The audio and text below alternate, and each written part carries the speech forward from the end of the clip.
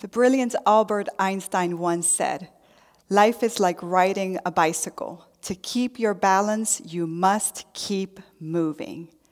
I think one of the sweetest first memories adults can witness and can remember is when they see a child they love attempt to take their first steps, seeing them wobble and basically needing to be caught almost immediately. And once the child figures out that they need to have coordination and balance, they are off and ready to go. And so much of life for you and for me starts that way. And we develop structure. We start to figure out what works for us, what balance looks like for us, what a rhythm, what a pace, what is healthy, what is too much or not so much. But in time, as we grow into habits, we figure out what is a good balance for us. You see, we are humans, creatures of habits.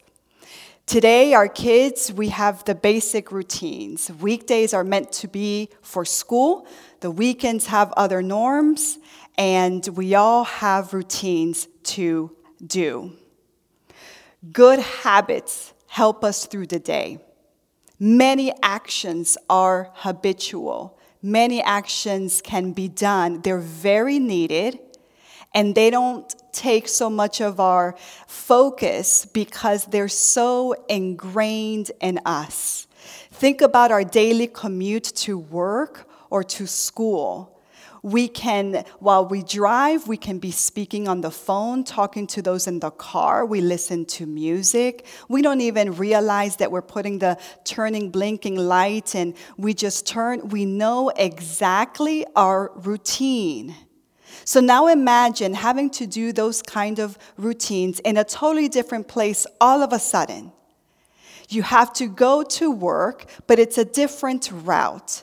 And now we have to turn off our autopilot system, if you will. And now it requires all of our senses, both hands on the wheel, full focused. And in fact, sometimes it's needed to have that red light in front of us so that we can see the signs and we can really pay attention where we're going. Maybe in time we will adapt, and then that becomes the new norm. Today, so many parents, are dealing with many routines that were autopilot. What we're going to have for snacks, for dinner, and now things like, should we go to the park because it's open?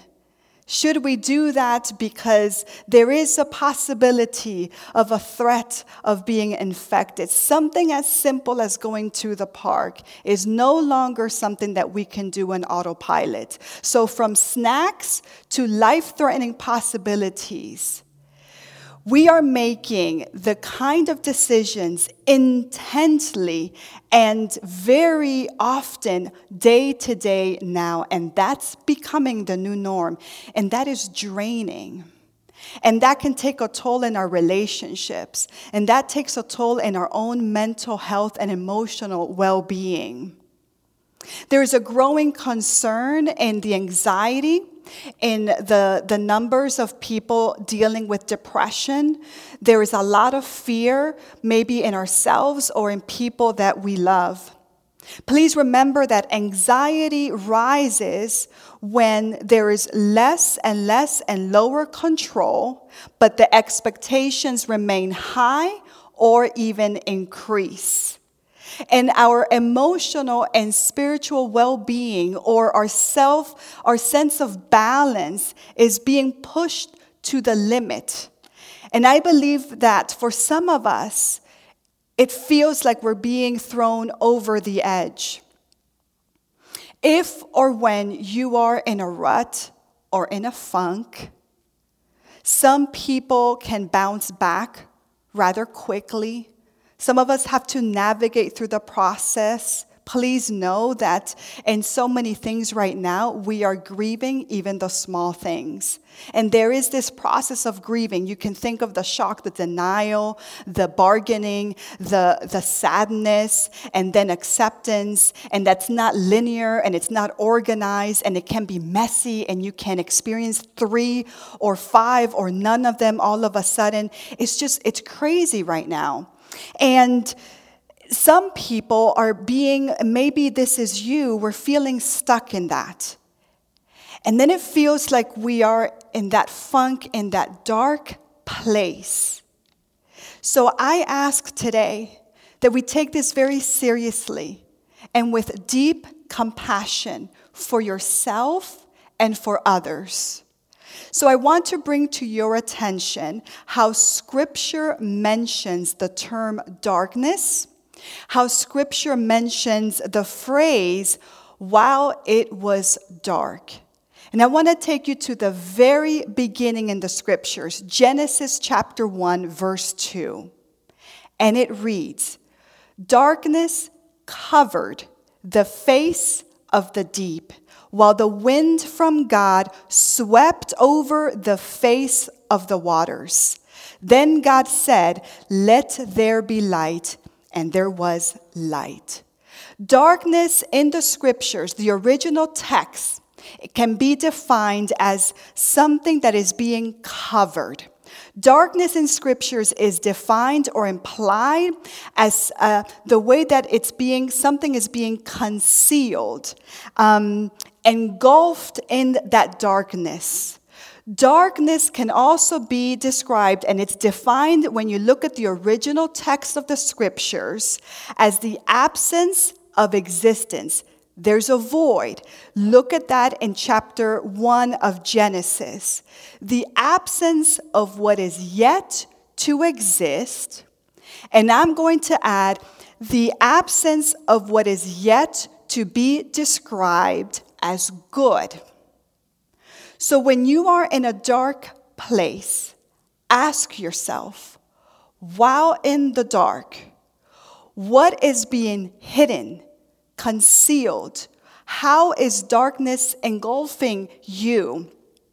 While in the dark, what is missing? What is absent? And please hear the following truth.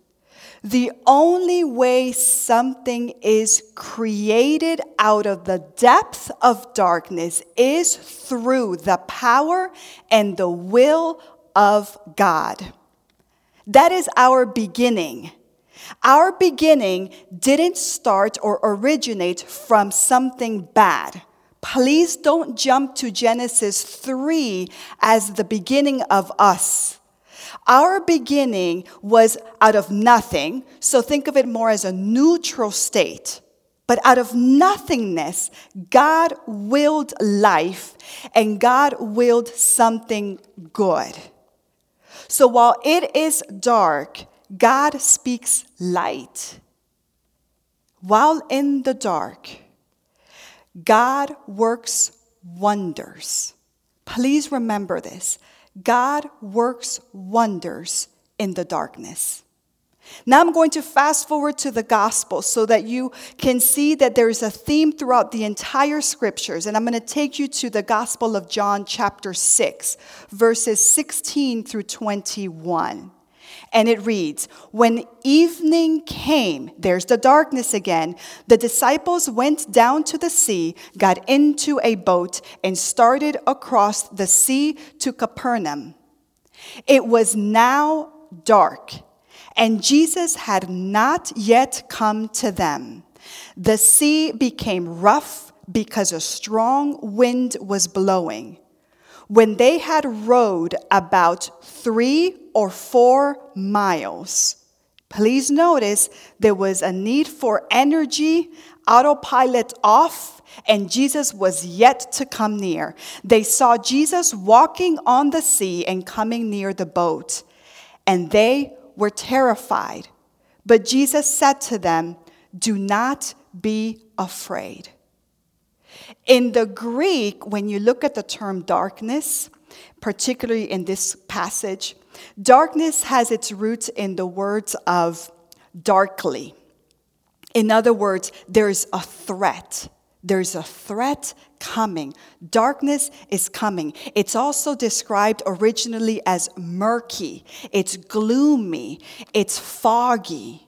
So to face difficult circumstances and darkness, for us to have to develop a new norm and figure out a new balance or just new habits, figure out a new rhythm is actually very hard. It's possible, but it's very hard. Many of us are grieving these small things because we are creatures of habit.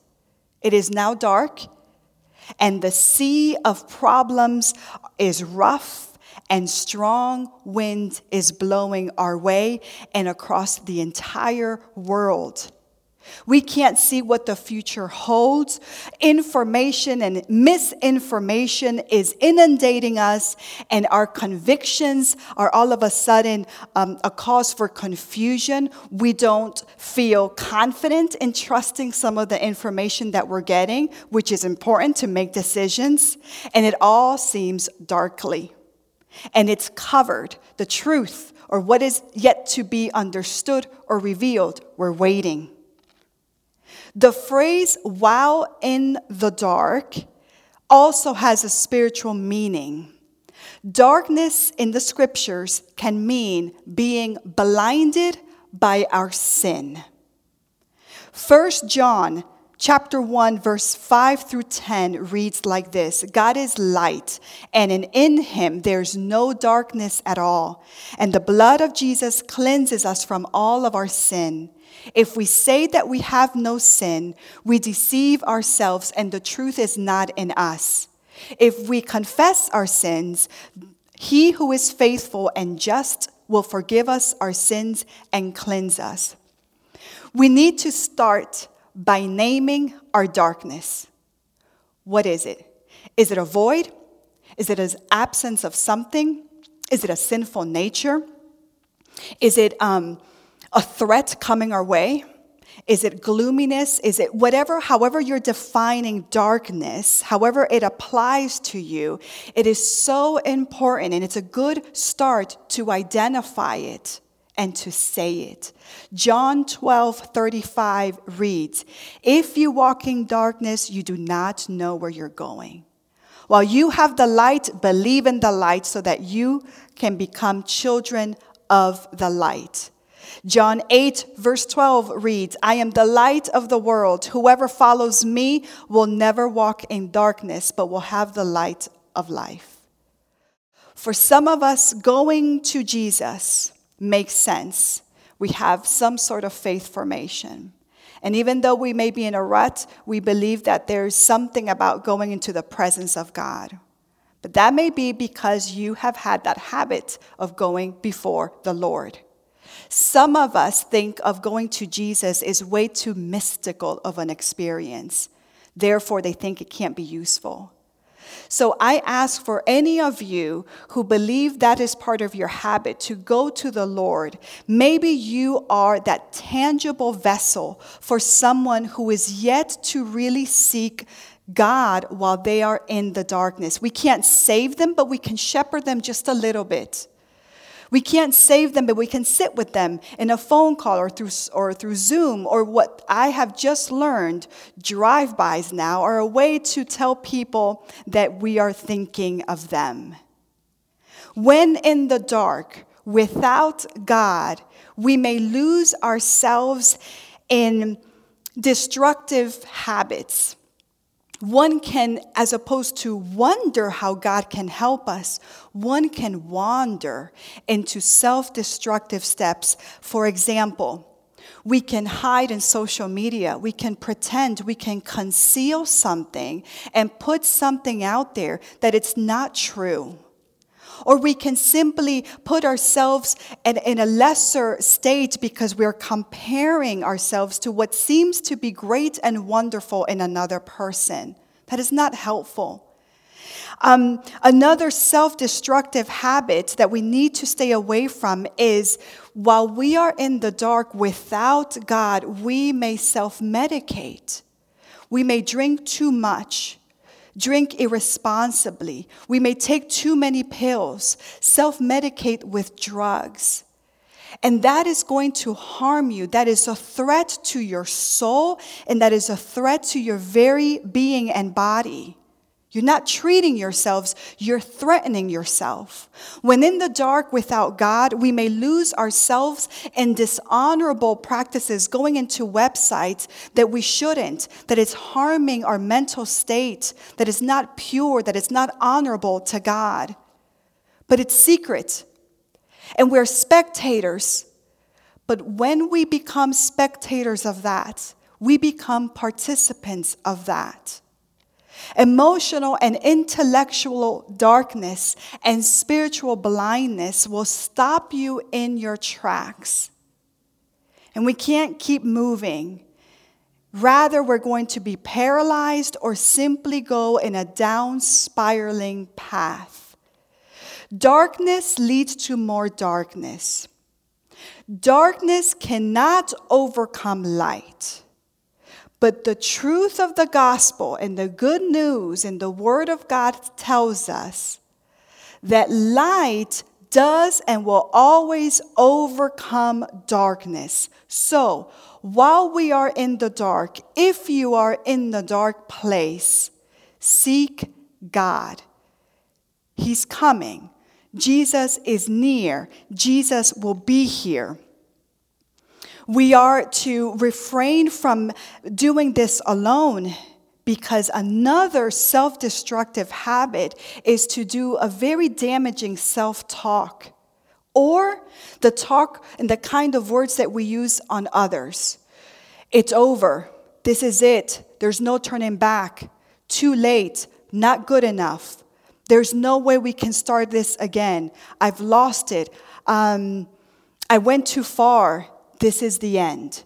These are very destructive lies that we can hear, that we can tell ourselves while we are sitting in a dark place.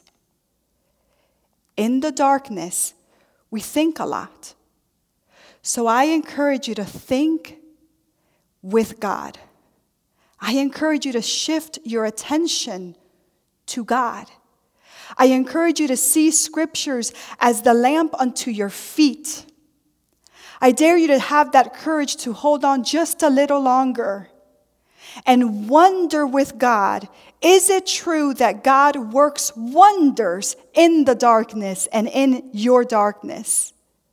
And just like that, by naming something and then taking a few more minutes, grappling with God, maybe, just maybe, a ray of sunshine, a ray of hope, a little bit of courage, and the virtual of self-compassion begins to surface. And you see, that is how God begins to breathe in light into your darkness. It's more than just balance. It's to believe that our starting point originates with God. It's to believe that in life's course, like in John chapter 6, we have to get on a boat. And so much of life can be done autopilot. But then all of a sudden a storm will come and we will be terrified. Through that and the end ultimately, Jesus is there. Jesus will always be here for you and for me. So I hope and I encourage you to join us for a moment to receive the means of grace through communion. Ordinary elements that you have in your home. Crackers, piece of bread, juice, water. And as you receive that by the grace of God, if you're in the darkness, may this be the first step for you to receive truth and love for your mental health. God bless you.